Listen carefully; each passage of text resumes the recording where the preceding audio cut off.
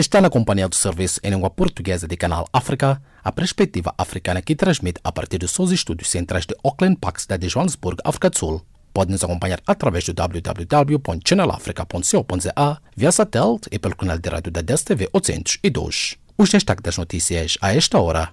A Amnistia Internacional condena a violência gratuita da polícia angolana contra cidadãos. A OMS considera horríveis e desoladoras acusações de abusos sexuais na RDC. A África do Sul coloca Portugal na lista de países de alto risco. Fique já a seguir na voz de Jacob Tivan com o desenvolvimento destas demais notícias. SABC News, independent and impartial. From an African perspective.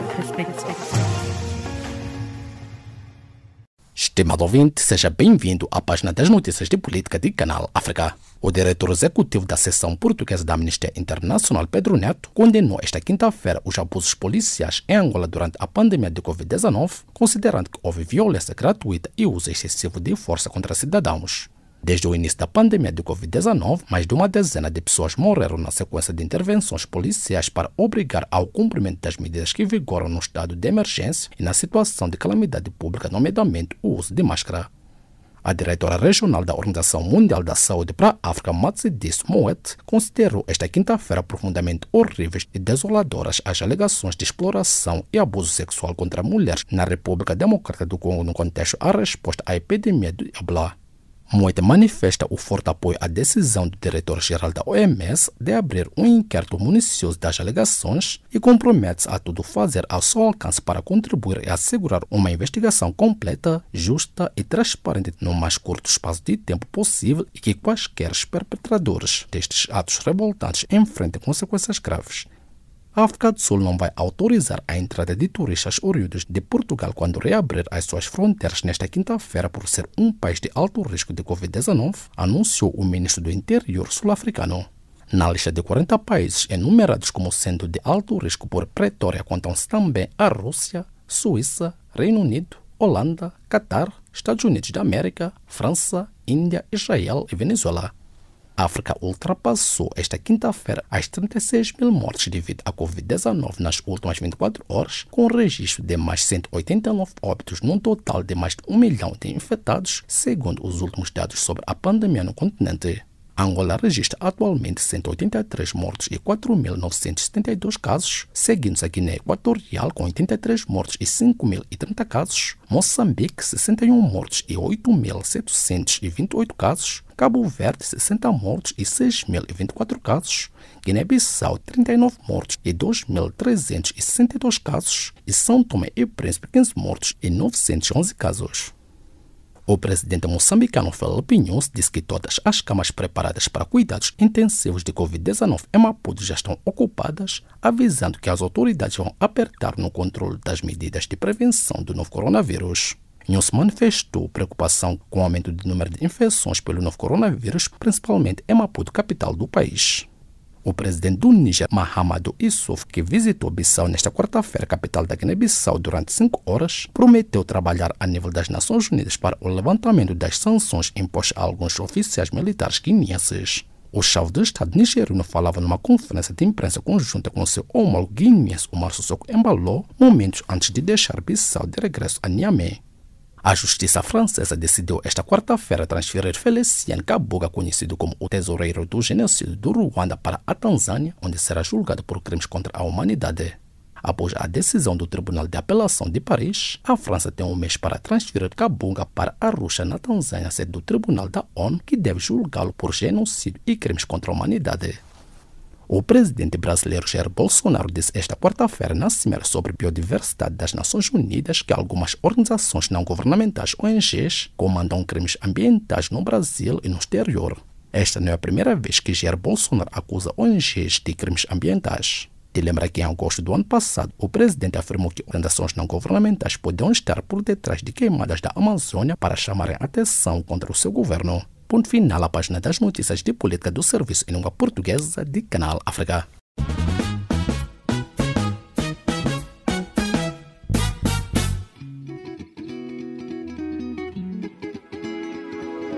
Caleidoscópio africano.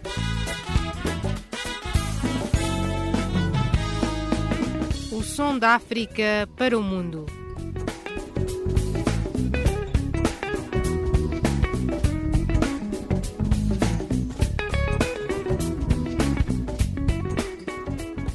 Caleidoscópio africano.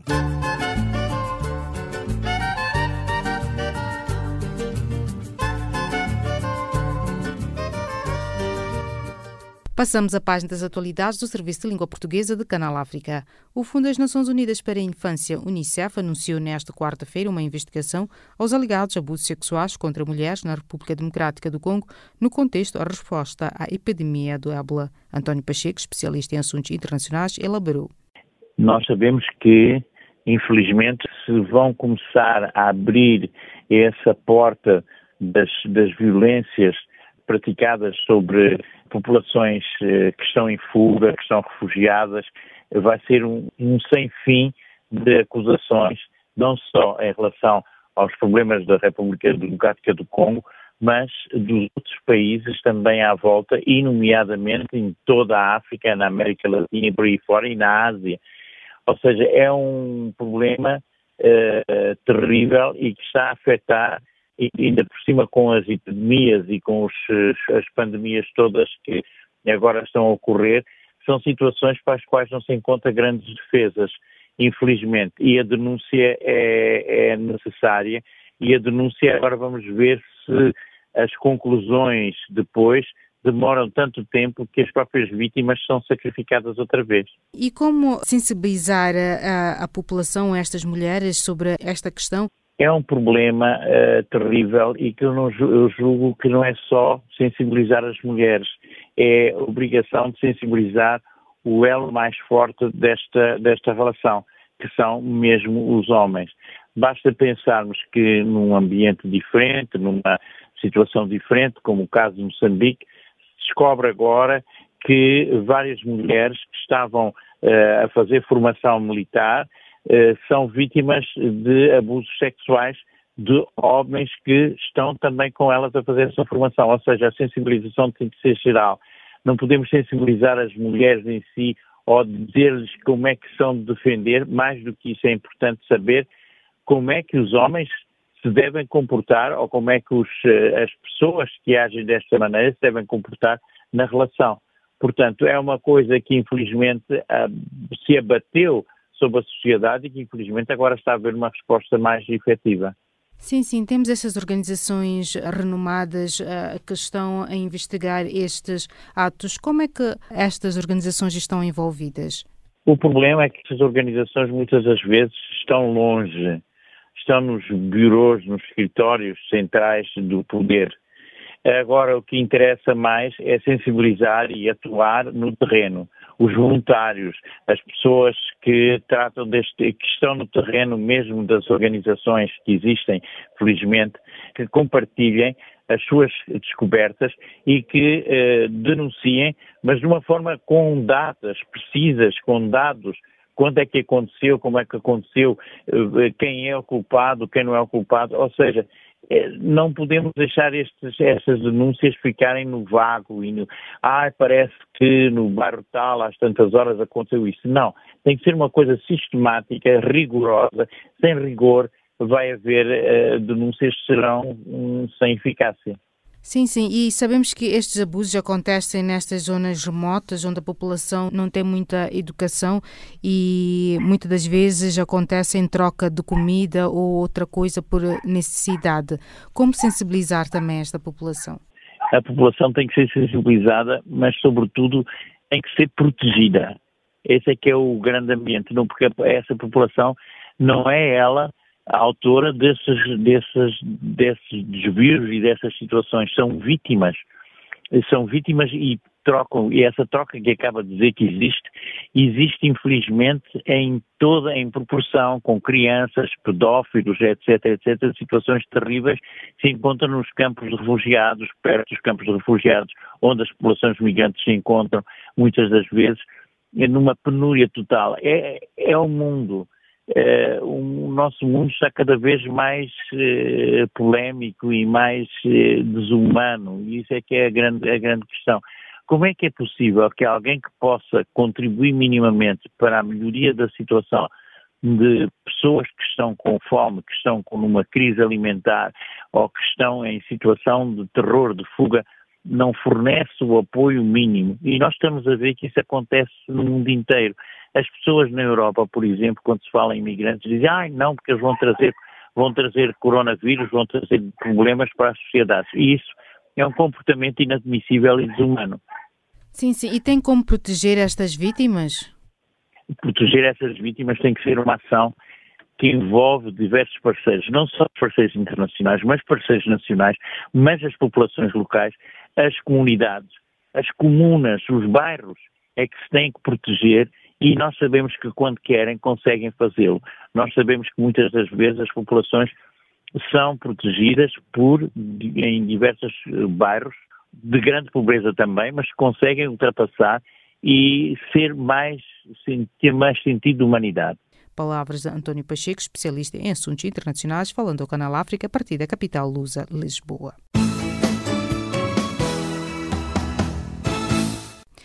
As autoridades da Tanzânia aumentaram a repressão contra os partidos da oposição, os meios de comunicação social e as organizações não-governamentais no período que antecede às eleições gerais de 28 de outubro, denunciou a Human Rights Watch. O professor catedrático português José Francisco Pavia elaborou. Bom, eu tenho lido, precisamente isso que acaba de referir, algumas denúncias por parte de ONGs e outras organizações em que a situação, portanto, na Tanzânia se tem estado a deteriorar, no sentido em que há um crescente autoritarismo por parte do Estado e do Governo, e até esses relatórios lamenta que tal situação esteja a acontecer, porque a Tanzânia até era um dos Estados africanos onde, as coisas corriam razoavelmente bem e onde havia um razoável grau de liberdade de expressão, de informação, de reunião, aquilo que são normalmente as características de uma sociedade que se diz democrática, liberal, livre, Bom, e portanto é triste constatar que realmente mais um país, porque repare que isto não é o único, nós temos assistido a uma tendência, aliás há até quem fala em termos internacionais, tal como se falou em tempos de uma onda democrática, agora está-se a falar um pouco do refluxo dessa onda e portanto o que no fundo temos assistido nos últimos tempos, não só em África mas noutros países, como aliás bem sabe, é uma onda autoritária que tem, atravessado vários continentes, mas que, acima de tudo, temos assistido a várias situações dessas em África, porque é desse que estamos agora aqui a falar. Em várias situações e em vários aspectos. Por exemplo, líderes que estão a finalizar o seu segundo mandato e que a Constituição só permite que haja 2 mandatos e que depois arranjam todo o tipo de refúgios para conseguirem estar mais tempo no poder. Falámos disso já aqui não sei quantas vezes, relativo a não sei quantos países em que isso tem acontecido. Outros em que, a pretexto do terrorismo e da instabilidade e da insegurança, vão limitando sistematicamente estes direitos que eu acabei de falar há pouco, como o direito de informação, de reunião, de associação, de liberdade de imprensa e por aí fora. Outros que, a pretexto de insurreições, violência armada, terrorismo no seu território, as suas forças armadas vão cometer barbaridades contra as populações. E isso, estou a falar especificamente aí ao lado, em Moçambique, mas não é o único caso. E agora, na Tanzânia, assistimos também a esta onda autoritária a atingir esse país. E, portanto, infelizmente, é triste chegarmos a essa conclusão e confesso que não sei quando é que esta onda irá parar. Com isso, o professor quer dizer que estas organizações não têm recebido o devido respeito das lideranças globais? Exatamente. Essas organizações, ONGs e essa que acabou de referir, a Human Rights Watch, a Amnistia Internacional, a Open House, Freedom House, e sei lá, organizações de defesa dos direitos humanos, humanitárias e por aí fora, mesmo outro tipo de organizações que atuam dentro dos próprios países, têm denunciado sistematicamente essas situações em vários países do mundo e, concretamente, em África. E, obviamente, que não têm tido esses relatórios, essas denúncias, não têm tido acolhimento desejado por parte dos grandes poderes internacionais, nomeadamente aqueles que defendem, ou que supostamente deviam defender, a democracia, a defesa dos direitos humanos e por aí fora, como são, normalmente, os países europeus, os Estados Unidos e por aí fora. Mas isso também reflete, e temos que dizer isto, um bocadinho a liderança que atualmente temos nos Estados Unidos, que, enfim, como saberá melhor, não se preocupa propriamente muito com esse tipo de coisas. E mesmo nos países europeus, eles próprios estão envolvidos em grandes problemas. Veja-se o caso da Grã-Bretanha relativamente ao Brexit e os outros relativamente a outras questões, a pandemia, das crises económicas, das crises humanitárias, das crises dos refugiados, dos migrantes e por aí fora. E, portanto, por isso não dá espaço, não dá oportunidade para que possa refletir, falar e condenar esse tipo de avanços. E, portanto, a situação internacional, juntamente com a pandemia, tem proporcionado avanços do autoritarismo e de violações dos direitos humanos. Não tenha dúvidas que é isto que está a acontecer. Em todo o lado, aliás. E, portanto, infelizmente, é esta a realidade. Tendo o presidente Magufuli tomado posse em 2015 e levando em conta a trajetória política deste país africano, poderá dizer aos nossos ouvintes de Canal África o que estaria a falhar na liderança deste líder? Bom, espero que não seja, enfim, uma espécie de doença que às vezes atinge essas lideranças de quererem manter-se no poder, enfim, eternamente. Porque, de facto, isso seria trágico, não é? Seria mais um passo de retrocesso no caminho da democratização.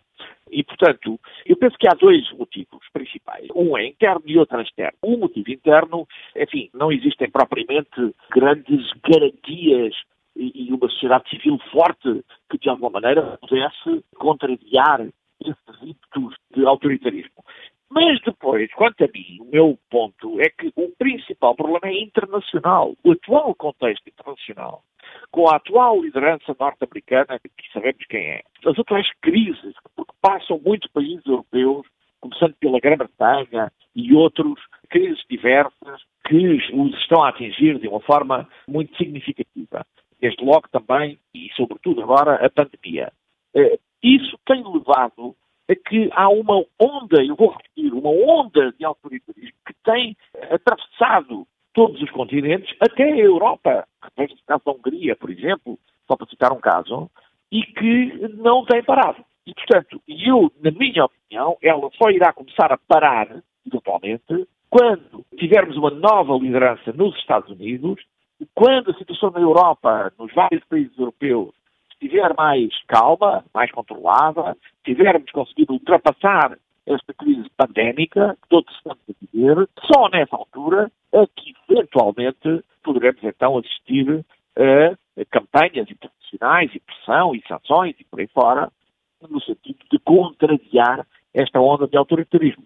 Mas enquanto isso não acontecer, eu não tenho dúvida que a situação não só irá ficar como está, como até poderá piorar. Segundo a Human Rights Watch, desde meados de junho, pelo menos 17 opositores e críticos do governo do presidente John Magufuli que concorrem às eleições foram detidos neste país. Pois bem, quais serão as implicações destas recorrentes perseguições políticas num pleito e democracia deste país africano?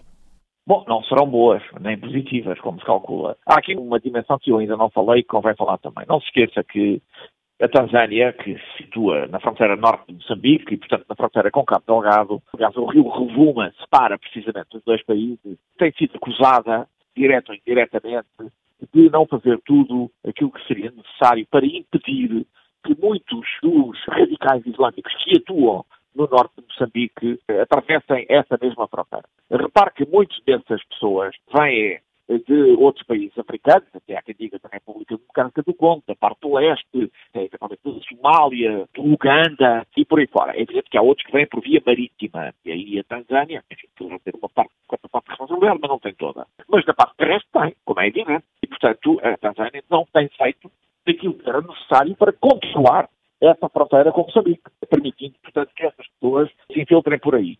E, portanto, não tenho ainda informações suficientes para saber qual é o grau de envolvimento da atual liderança tanzaniana nesta questão, mas isso é uma questão preocupante, como deve calcular. E depois, para acrescer isso, ainda por cima, temos estas perseguições por parte do governo agora da Tanzânia, portanto, aos opositores políticos nesse país. Portanto, isso não é propriamente uma situação positiva e, como digo, só espero que não piore. Olhando para o histórico político africano e a possível reeleição de John Magufuli, o que podemos esperar do seu próximo mandato?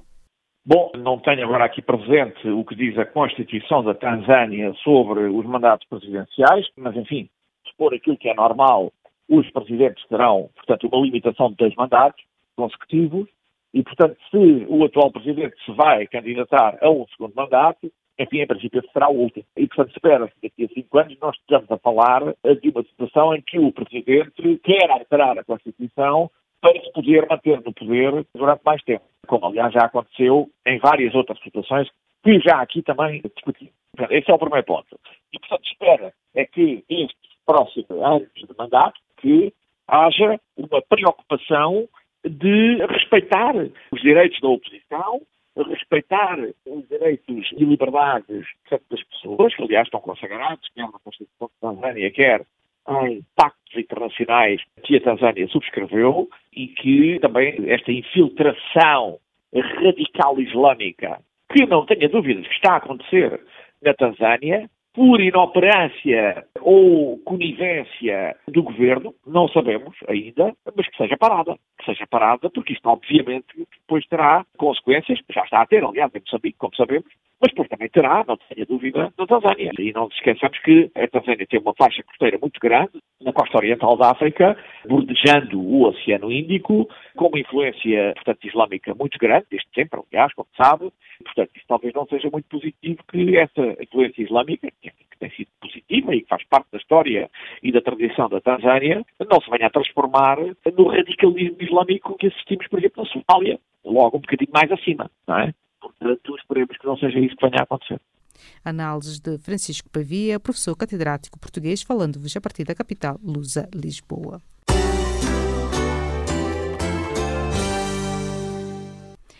A União Europeia manifestou-se quarta-feira preocupada com o clima pré-eleitoral tenso na Guiné-Conakry, às semanas das eleições de 18 de outubro, apelando para uma votação imparcial, transparente e credível que evite uma escalada de violência. Jacob Tivani com mais pormenores.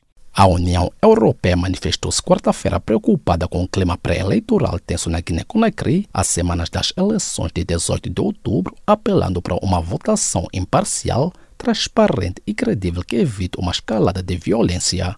As preocupações europeias surgem após novos confrontos ocorridos entre manifestantes e a polícia na terça-feira passada em vários bairros de Conakry durante uma jornada de mobilização contra a recandidatura do presidente Alpha Condé ao contestado terceiro mandato. O antigo opositor Stork Condé, de 82 anos, o primeiro presidente da Guiné-Conakry democraticamente eleito em 2010 após décadas de regime autoritário, foi reeleito em 2015. Num referendo realizado em março último, fez aprovar uma nova Constituição que mantém o limite de 2 mandatos presidenciais, mas o chefe de Estado e os seus apoiantes argumentam que esta mudança na lei fundamental repõe a contagem de mandatos presidenciais a 0. Os seus opositores denunciam um golpe constitucional e manifestações de contestação a uma nova candidatura de Condé mobilizaram milhares de guineenses em várias ocasiões desde outubro de 2019. Os protestos foram várias vezes duramente reprimidos e dezenas de civis foram mortos em confrontos com as forças de segurança. Condenando a violência e os confrontos, a União Europeia apela às autoridades para que conduzam investigações independentes e exaustivas a fim de identificar os responsáveis, ao mesmo tempo que pede respeito pelos direitos de manifestação e de expressão de opiniões políticas dos cidadãos. Para os responsáveis europeus, depois da validação das candidaturas pelo Tribunal Constitucional em 9 de setembro último, é imperativo que as autoridades garantam um processo eleitoral imparcial, transparente, inclusivo e justo, e um escrutínio com resultados credíveis aceitos por todos. A União Europeia apela, portanto, a toda a classe política e a sociedade civil, bem como as administrações envolvidas, a empenhar-se de forma construtiva e pacífica a fim de assegurar que este processo eleitoral seja consensual e transparente e contribua de uma forma duradoura para a reconciliação entre todos os guineenses, sublinha a nota. Por outro lado, encoraja iniciativas que contribuam para o acalmar do clima político. A resolução da disputa sobre as eleições locais em fevereiro de 2018 e a libertação de todos os opositores seriam suscetíveis de criar um clima propício ao diálogo, acreditam as autoridades europeias. A União Europeia manifesta, por fim, apoio à missão tripartida do alto nível da Comunidade Econômica dos Estados da África Ocidental, CEDEAO, da União Africana e das Nações Unidas, que deverá ocorrer entre 1 e 2 de outubro. O Sindicato Nacional dos Professores de Angola, SINPROF, rejeitou nesta quarta-feira o programado regresso às aulas na segunda-feira, afirmando não existirem condições para garantir a segurança dos alunos e professores face à pandemia do coronavírus. A posição foi defendida nesta quarta-feira, 30 do mês e ano em curso, na cidade de Sumbe, pelo presidente do SINPROF, Guilherme Silva.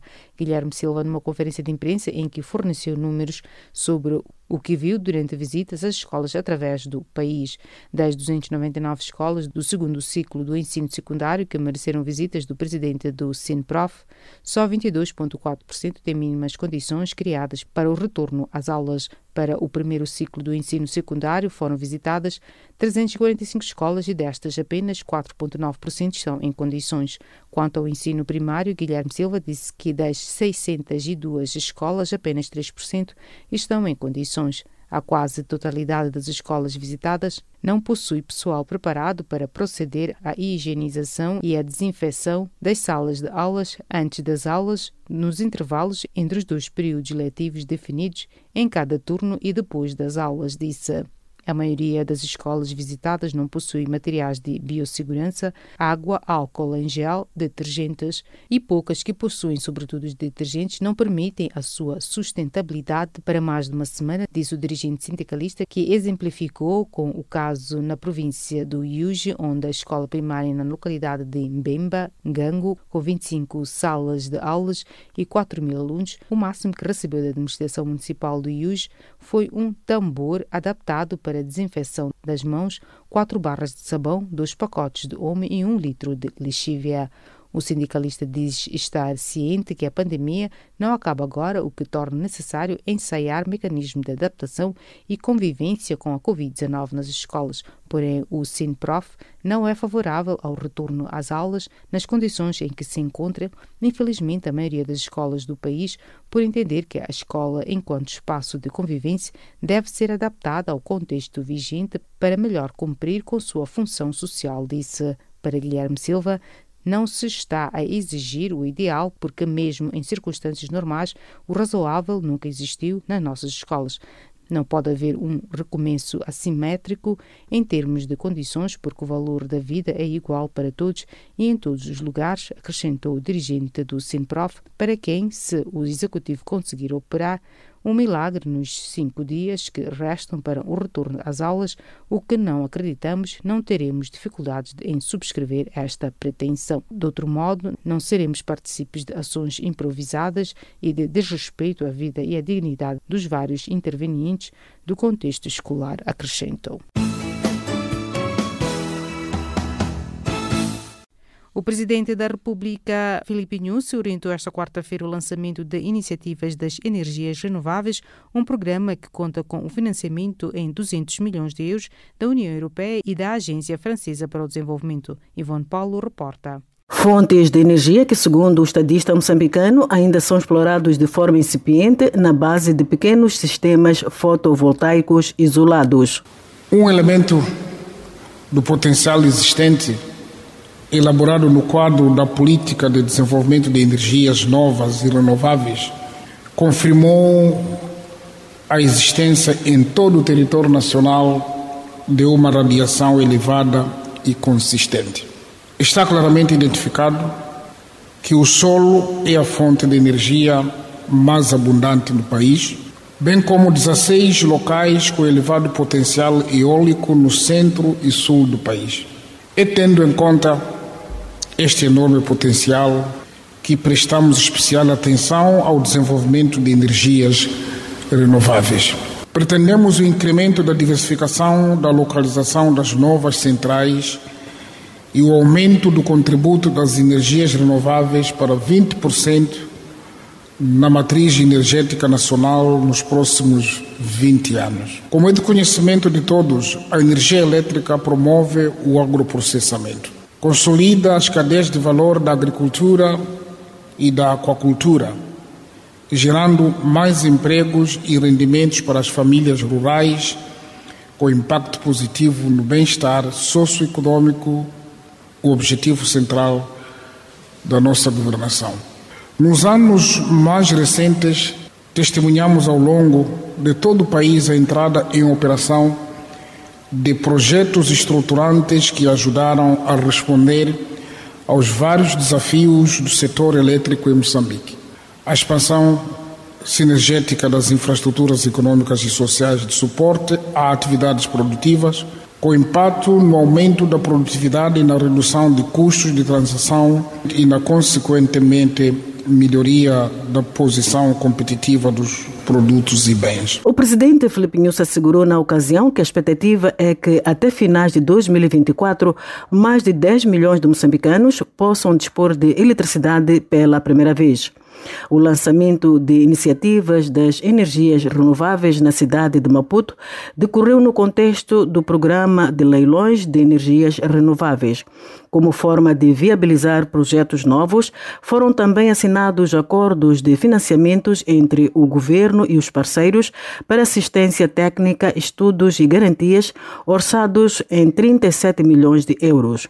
E usando da palavra na ocasião, o ministro moçambicano da Energia, Max Tonela, disse que a iniciativa propõe tornar o setor de energias renováveis mais atrativo ao investimento privado no país, aumentando a diversificação da matriz energética nacional e contribuindo para a expansão do acesso.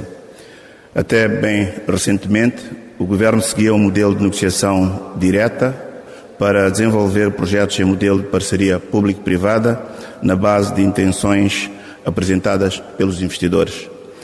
No atual cenário de forte crescimento da procura e de grande interesse por parte do setor privado em investir no setor, o Governo decidiu desenvolver o presente modelo de leilões de forma a dar uma resposta mais articulada para acelerar o investimento em capacidade adicional de geração de energia elétrica em Moçambique. Neste primeiro programa de leilões, pretendemos promover a construção de 3 centrais solares com uma capacidade individual de 30 megawatts em locais determinados em Dondo, na província de Sofala, Lixinga, na província de Niassa, Mães, na província de Tete, e uma central eólica de 40 megawatts na província de Inhambane, com um custo agregado estimado em 200 milhões de euros.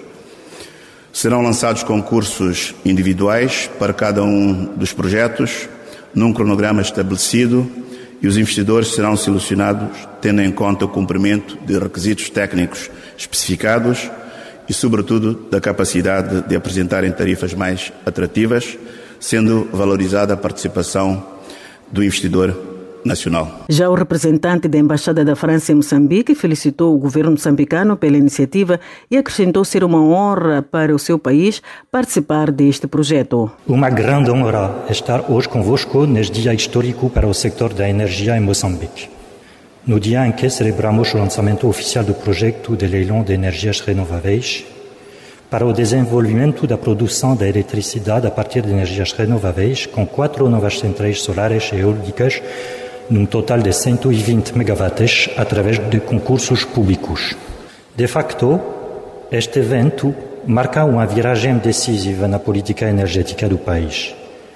Reflete e dá expressão concreta à determinação do governo em avançar com certeza para a implementação de um mecanismo de licitação competitiva na adjudicação dos próximos contratos de concessão de produção de energias do país. Esta é uma mensagem forte que nos foi entregue hoje.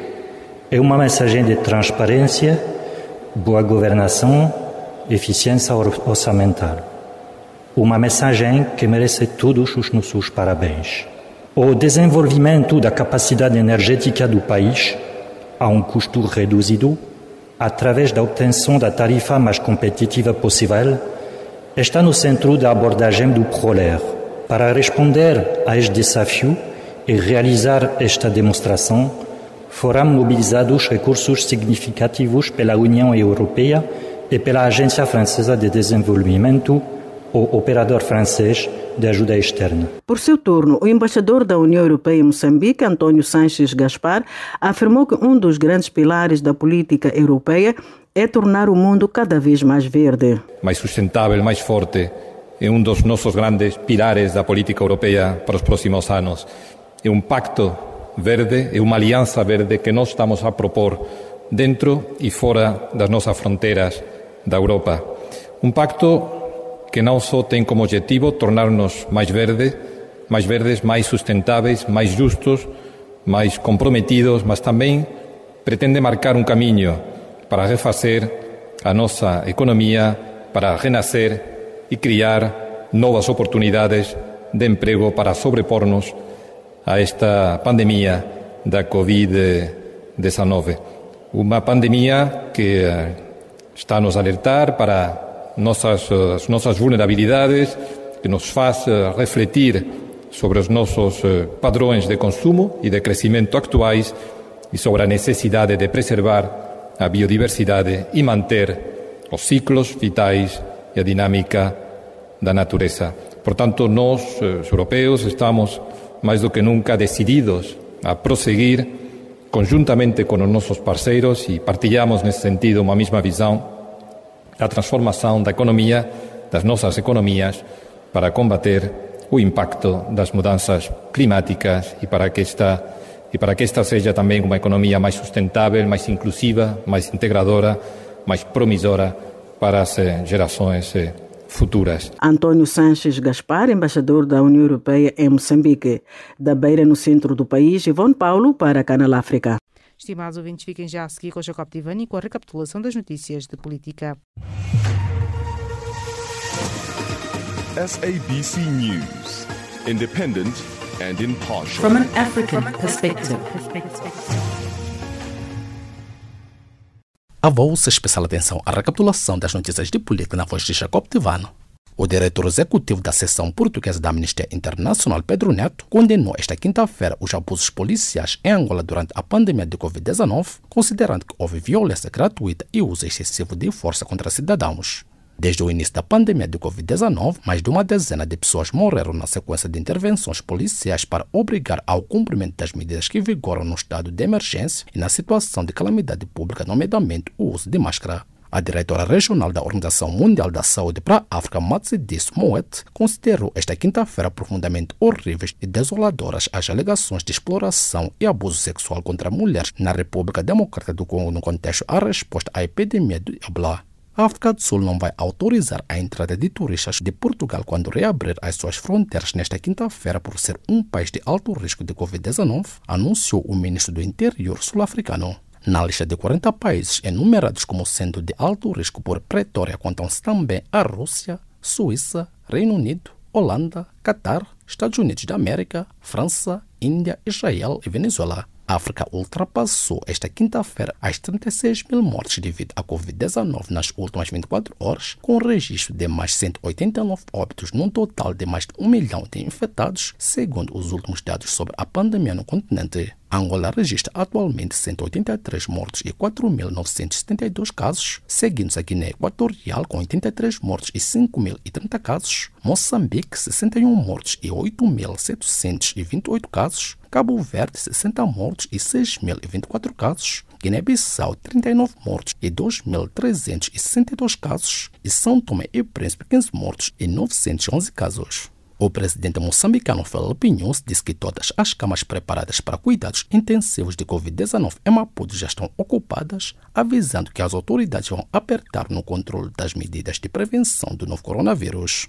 O presidente do Níger, Mahamadou Issouf, que visitou Bissau nesta quarta-feira, capital da Guiné-Bissau, durante 5 horas, prometeu trabalhar a nível das Nações Unidas para o levantamento das sanções impostas a alguns oficiais militares guineenses. A justiça francesa decidiu esta quarta-feira transferir Félicien Kabuga, conhecido como o tesoureiro do genocídio do Ruanda, para a Tanzânia, onde será julgado por crimes contra a humanidade.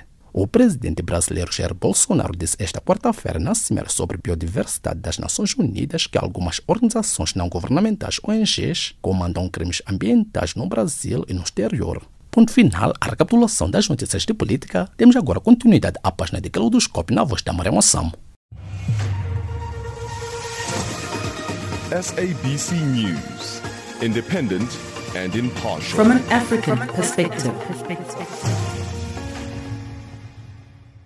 E dando continuidade à página das atualidades do Serviço de Língua Portuguesa de Canal África, em São Tomé e Príncipe, a União Europeia e PNUD deram início a um diálogo de concertação política para melhor coordenar os apoios financeiros aos países africanos lusófonos mais Timor-Leste para que estes possam ultrapassar a crise financeira que pretende agravar nos próximos tempos, tendo em vista a segunda vaga Covid-19 no horizonte. Em São Tomé e Príncipe, por exemplo, o Covid-19 afetou a economia fortemente e o governo anunciou na ocasião medidas e visões estratégicas para fazer estimular o desenvolvimento. Ramsel Graça com mais pormenores. Após a primeira vaga da pandemia que sufocou a economia mundial, os parceiros internacionais estão agora a avaliar o impacto da crise sobre o desenvolvimento socioeconómico de São Tomé e Príncipe, incluindo outros países dos PALOPs. No diálogo de alto nível por videoconferência entre a União Europeia e o Programa das Nações Unidas para o Desenvolvimento e o Governo, o primeiro-ministro santomense, Jorge Bom Jesus, mostrou-se preocupado com o futuro e anunciou a sua visão estratégica de desenvolvimento em tempos de crise. Investir nos setores sociais, a saúde, a educação, a proteção social, garantir as condições básicas, água potável, a habitação, portanto, entre outros. A Covid-19 arrefeceu as perspectivas do desenvolvimento económico do país, com o sector do turismo a ser um dos grandes prejudicados. O PNUD prepara-se para ajudar a reanimar o sector, mas sem grandes expectativas, alertou Zaira Virane.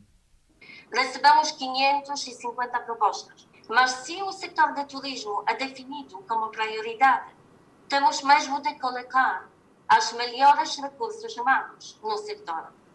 A visão estratégica da União Europeia para a África passa por uma economia verde, transformação digital e transição energética. Bruxelas já injetou dezenas de milhares de euros para reforçar a economia santomense, especificou Rosa Bento, embaixadora da União Europeia e SIAC. Fizemos um apoio às fileiras agrícolas de São Tomé e Príncipe para contribuir para relançar a economia do país e criar empregos no setor e ajudar o país a atenuar o impacto socioeconómico resultante da crise sanitária, num total de 5 milhões de euros. Com o aperto financeiro em São Tomé e Príncipe, a União Europeia exige melhorias na arrecadação de receitas. Com a segunda vaga da Covid-19 no horizonte, a crise financeira pode agudizar-se nos próximos meses, tanto em São Tomé e Príncipe, assim como noutros países. De São Tomé e Príncipe para Canal África, Ramsel Graça. O presidente do Brasil, Jair Bolsonaro, disse nesta terça-feira que os subsídios destinados aos mais pobres pelo Congresso no âmbito da luta contra a pandemia da Covid-19, infelizmente para os demagogos e comunistas, não pode ser para sempre. A afirmação foi publicada pelo chefe de Estado brasileiro em mensagens na rede social Twitter, endereçada aos agentes do mercado financeiro que temem que o governo brasileiro aumente ainda mais os já elevados gastos públicos durante uma aguda crise fiscal para atender um programa social em discussão a pedido do próprio Bolsonaro. O presidente brasileiro confirmou nas redes sociais que a responsabilidade fiscal é uma prioridade na sua gestão. As dúvidas surgiram no quadro de um profundo debate no governo em busca de fórmulas para ampliar os gastos públicos com subsídios sociais que saltaram exponencialmente desde abril passado para mitigar o impacto econômico da Covid-19. Até a eclosão do novo coronavírus, cerca de 40 milhões de pessoas recebiam cerca de R$200, 30,26 euros por mês, através do programa Bolsa Família, criado em 2003 pelo governo do ex-presidente Lula da Silva. Com a pandemia, o valor da ajuda aumentou para R$600, 90,78 euros, e chegou a atingir cerca de 65 milhões de pessoas, já que incluía beneficiários da Bolsa Família e também trabalhadores que perderam os seus empregos por causa da Covid-19. Essa maior atenção às classes populares teve um impacto político e popularidade de Bolsonaro a favor de uma economia ultrabilateral do Estado mínimo disparou com o seu índice de aprovação atingindo 40%, o maior nível em 21 meses. Para manter esse apoio, Bolsonaro encarregou sua equipa econômica de encontrar uma forma para reforçar o Bolsa Família a partir de janeiro, quando terminará a ajuda emergencial aprovada pelo Congresso para a pandemia, já reduzida a metade do valor desde dezembro. Bolsonaro explicou no Twitter que os estudos do governo para aumentar a ajuda dos pobres pretendem antecipar os graves problemas sociais que podem surgir em 2021 se nada for feito para atender aquela massa que perdeu tudo ou quase tudo. Também fez questão de responsabilizar prefeitos e governadores pela situação social, acusando-os de promoverem as medidas de isolamento social na pandemia, apesar da oposição do governo a essas restrições. A política de ficar em casa, porque a economia vem depois, acabou e veio o depois. A imprensa que tanto apoiava o ficar em casa agora não apresenta opções para atender a esses milhões de desabrigados, escreveu Bolsonaro. O chefe de Estado apontou que os responsáveis pela destruição de milhões de empregos estão agora calados, embora a maioria das economias do mundo tenham tido prejuízos, incluindo países onde as medidas de isolamento social foram mais brandas. Bolsonaro também rejeitou, conforme alegado por setores da oposição, que a intenção de estender os subsídios sociais a partir de janeiro tenha objetivos políticos e vise escorar sua possível reeleição em 2022. O Brasil é o país lusófono mais afetado pela pandemia e um dos mais atingidos no mundo, ao contabilizar o segundo número de mortos, mais de 4,7 milhões de casos e 142.058 óbitos depois dos Estados Unidos. A pandemia da Covid-19 já provocou mais de 1 milhão de mortes e mais de 33,4 milhões de casos de infecção em todo o mundo. A doença é transmitida por um novo coronavírus detectado no final de dezembro em Wuhan, uma cidade do centro da China.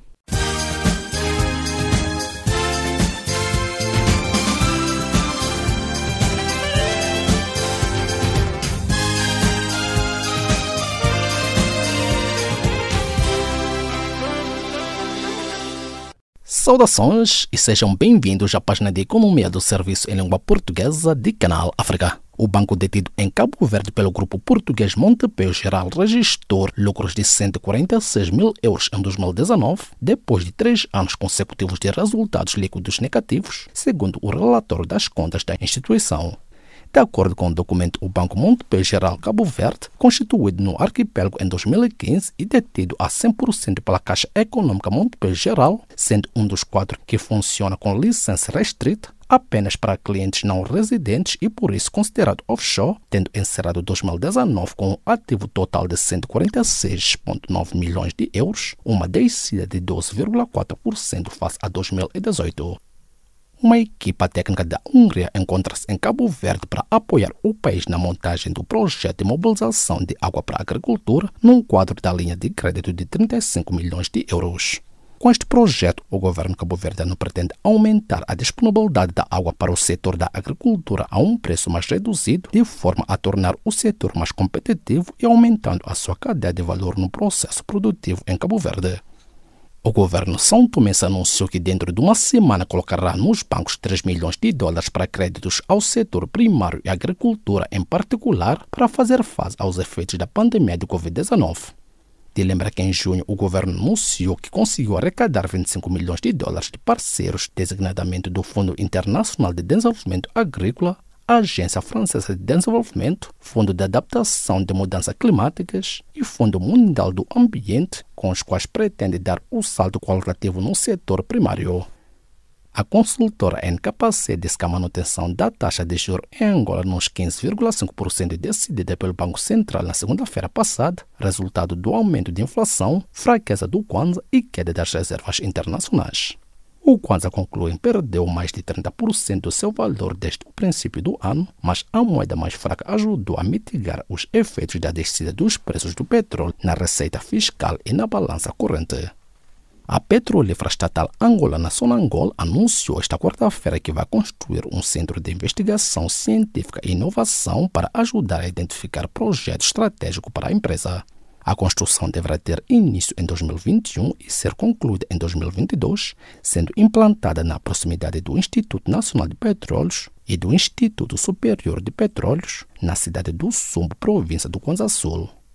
A Petrobras e subsidiárias dos grupos Galp, Repsol, Sinopec e Shell vão anunciar esta quinta-feira um acordo de partilha de infraestruturas de processamento e logística de gás natural no pré-sal, área com maiores reservas de petróleo e gás do Brasil. Os contratos entre as empresas prevêem a interligação física e compartilhamento da capacidade de transporte de 3 rotas. A última pertence à Petrobras e em fase de construção, que dará origem ao Sistema Integrado de Transporte de Gás Natural. Portugal desceu no ranking da competitividade digital pelo 3º ano consecutivo, descendo 3 lugares e ocupando agora o 37º lugar no IMED do World Competitiveness Center. O ranking dos países ou regiões mais competitivos no digital é liderado pelos Estados Unidos, seguindo Singapura e Dinamarca. E desta, despedimos de mais uma edição da página de Economia do Serviço em Língua Portuguesa de Canal África.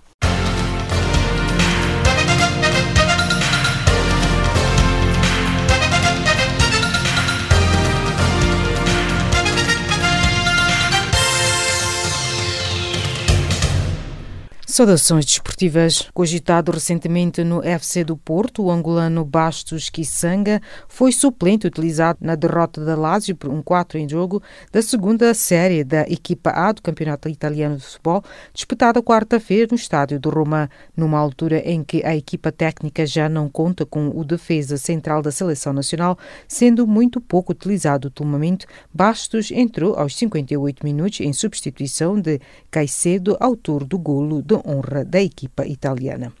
A Federação Etíope de Futebol nomeou Wubetu Ataba como técnico da Seleção Nacional antes do duplo jogo em novembro próximo contra o Níger para as eliminatórias do Campeonato Africano das Nações CAN 2021 nos Camarões. A FFE decidiu não renovar o contrato com o ex-técnico Abraham Mebrato em agosto último no contexto da pandemia da Covid-19. A BAT assinou um contrato de 2 anos sábado último, 26 de setembro, na sede da FFE em Addis Abeba. 2 semanas após ter sofrido no Equador a maior derrota da Taça dos Libertadores, o Flamengo devolveu a goleada a Independiente del Valle no Maracanã, vencendo por 4-0. O rubro-negro abriu o marcador logo aos 25 minutos por Lincoln, aumentou logo depois por Pedro. Gabigol saiu pouco antes do intervalo devido à lesão, cedendo o seu lugar a Bruno Henrique, que, recuperado da Covid-19, visou na segunda parte e completou a goleada. Com a vitória, o Flamengo, com 12 pontos em 5 jogos, garantiu antecipadamente o apuramento para os oitavos de final da competição. O Manchester United parece ter deixado cair de forma definitiva a contratação de Jadon Sancho e apostou agora todas as fichas na contratação de Ousmane Dembélé, jogador do Barcelona. Nesse sentido, a imprensa britânica noticia esta quinta-feira que as negociações entre os dois clubes avançaram de forma positiva durante o dia desta quarta-feira, pelo que uma saída de Dembélé para a Premier League poderá concretizar-se nos próximos dias. As últimas informações vinculadas pela imprensa desportiva internacional dão conta de que os Red Devils deverá rumar a Old Trafford por intervalo de valores entre os 50 e 60 milhões de euros. Mais um jogo para título, mais uma vitória do Bayern Munique. Esta quarta-feira a equipa bávara venceu o Borussia Dortmund por 3-2 e conquistou a Supertaça da Alemanha. Depois de vencer a Bundesliga, a Liga dos Campeões, a Supertaça Europeia, mas atenção, não se pense que este triunfo tenha sido fácil. Depois de uma semana no Senegal para identificar a parte local do circuito da 13ª edição do Africa Eco Race, a equipa de reconhecimento deste rally automoto está na Mauritânia para finalizar o percurso. Pela primeira vez na sua história, o Africa Eco Race, que recebeu o testemunho do Dakar nas pistas africanas desde 2009, quando se exilou na América Latina e depois na Arábia Saudita, não passará por Marrocos. A omissão de Marrocos do seu percurso deve-se à crise sanitária e às restrições impostas ao reino que impossibilitam a realização dos reconhecimentos previstos, levando os organizadores a optar por uma etapa Dakar-Dakar no Senegal com um pico na Mauritânia. A bielorrussa Vitória Azarenka, 10ª cabeça da série recente finalista do US Open, foi eliminada esta quarta-feira na segunda ronda de Roland Garros ao perder com a eslovaca Ana Karolina Shemedlova com apenas 2 sets duplo 2-6 ao cabo de 1 hora e 42 minutos. Quanto a Shemedlova, 26 anos, chegou apenas pela terceira vez na carreira à terceira ronda de um torneio do Grand Slam e vai agora defrontar a kazakh Yulia Putintseva, 27ª pré-designada, ou a argentina Nadia Pondoroska. Enquanto isso, Serena Williams desistiu do torneio do Roland Garros a poucas horas de entrar na segunda ronda. A tenista norte-americana referiu que durante um aquecimento sentiu dores e preferiu parar. Percebi que não era a melhor ideia jogar hoje. É o meu tendão de Aquiles. Não tive tempo de curar depois do US Open, explicou. No Instagram, a tenista prometeu voltar. Paris, amo-te, não se preocupem, vou voltar. Parada, mas não por muito tempo, escreveu a jogadora de 39 anos. E desta colocamos ponto final à página desportiva do Serviço de Língua Portuguesa de Canal África.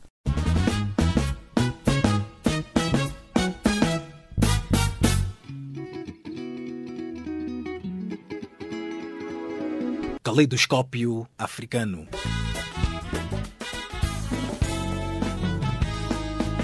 O som da África para o mundo.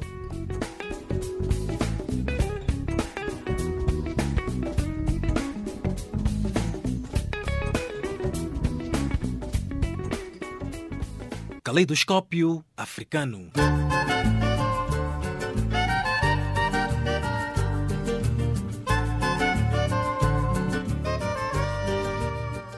Estimados ouvintes, chegamos ao fim da presente edição. A edição esta chegou a cargo de Jacob Tivane, Maria Monsamu e nos cuidados técnicos de Catherine Maleca. Em nome desta vasta equipe, nossos agradecimentos, continuação de uma boa noite e desta partimos musicalmente. Boa noite.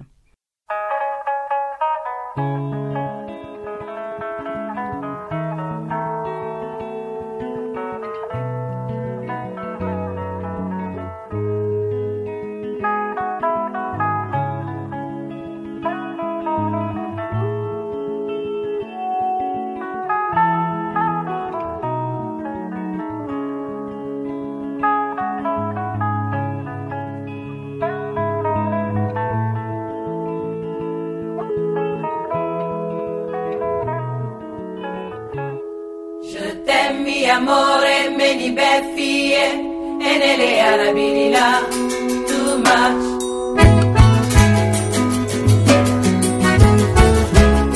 Je t'aime mi amore me li beffie e nelle arabilila too much.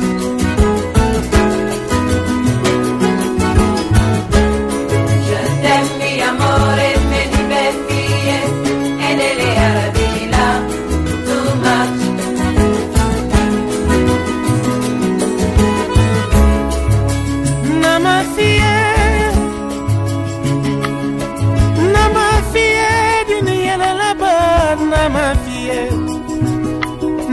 Nani fo Diana moko fie Nero sila donc il la kola Ah ile ne la muluku moso Diana moko fie Soro fale moso nyuma na osikote No no no Ne kona de ile fe Je t'aime mi amore me divertie e nelle arabilila too much.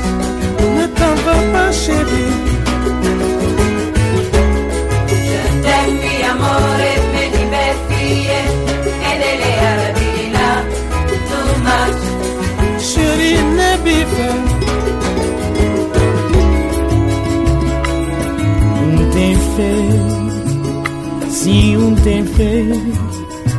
Não também viver sem medo e confiança. Não era mais risonho. Olhar de nós criança tá torna a brilhar de inocência.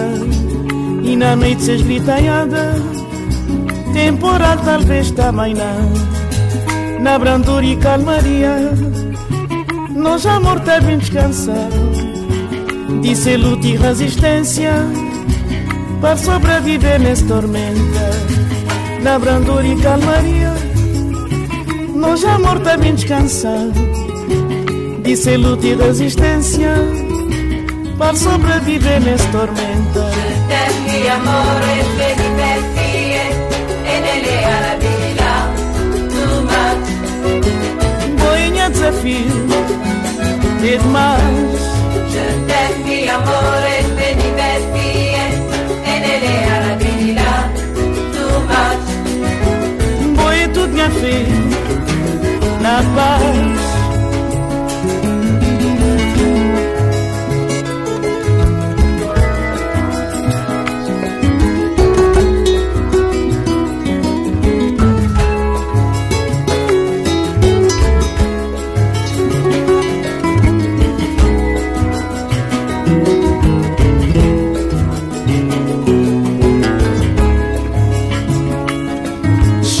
tava para dar o cuia mobili